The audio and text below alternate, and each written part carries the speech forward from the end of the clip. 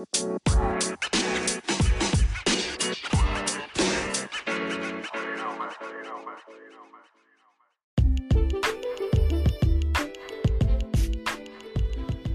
who don't know history are destined to repeat it.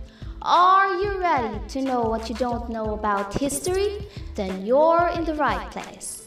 This is History Enthusiast, a podcast that gives you facts, brings you to the past, and revisits the history that made us. And now, here's your host, Miss Sofia Pacania. Hello again, kapodcasters. In this juncture of our episode, I'm still with Miss Dana and Miss Jillian. And right now, I'll be asking our historians that with us about their own views of this historical event. Yes, Miss Dana?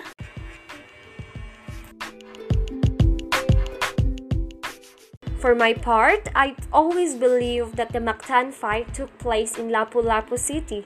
Lapu-Lapu City has the site of monuments and marks indicating that the fight actually took place there.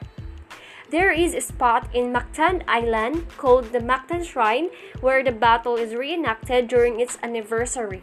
He is remembered by a number of commemorations, statues on the island of Mactan and the Cebu provincial capital, a city bearing his name, and a local variety of red grouper fish.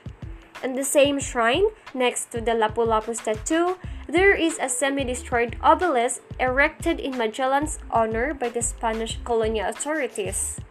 I agree to Dana. Supposedly, the battle was about to happen in Camotes Island, but because of the eagerness of Lapu-Lapu to win the battle, it happened in Mactan. It was Lapu-Lapu's strategy because he knew that Magellan and his men cannot use their powerful weapons, for all those weapons are in Camotes. It will take time for Magellan to bring those weapons to Mactan. Lapu-Lapu took advantage and took that as an opportunity to win that battle.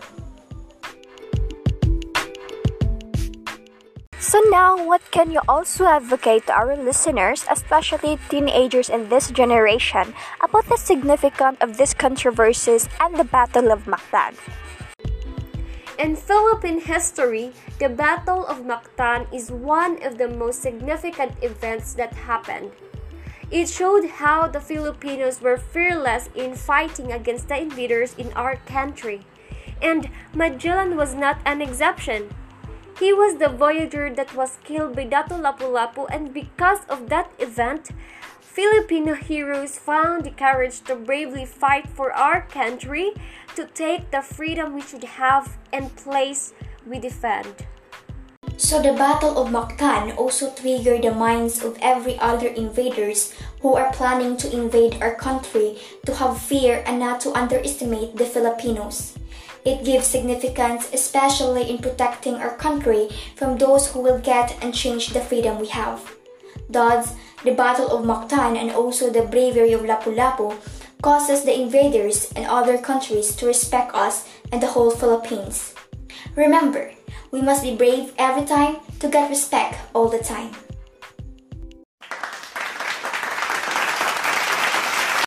Yes, that's right. I think it's very important for us to embrace our Philippine history, to correct those misconceptions about the past, about those history events, especially just like in this controversy of the Battle of Mactan, that will preserve it in the future generation because it will serve us also our identity as Filipinos. So we must protect it, our history, and we must will preserve it for the future.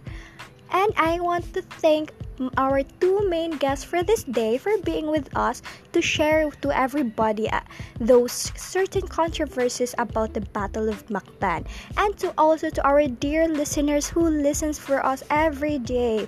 Thank you so much for being here with us, and to stay tuned for more interesting details about those history controversies in our Philippines. This is your host, Sofia Pacania. Thank you for listening History Enthusiast, a podcast that gives you facts, brings you to the past, and revisit the history that made us. See you soon!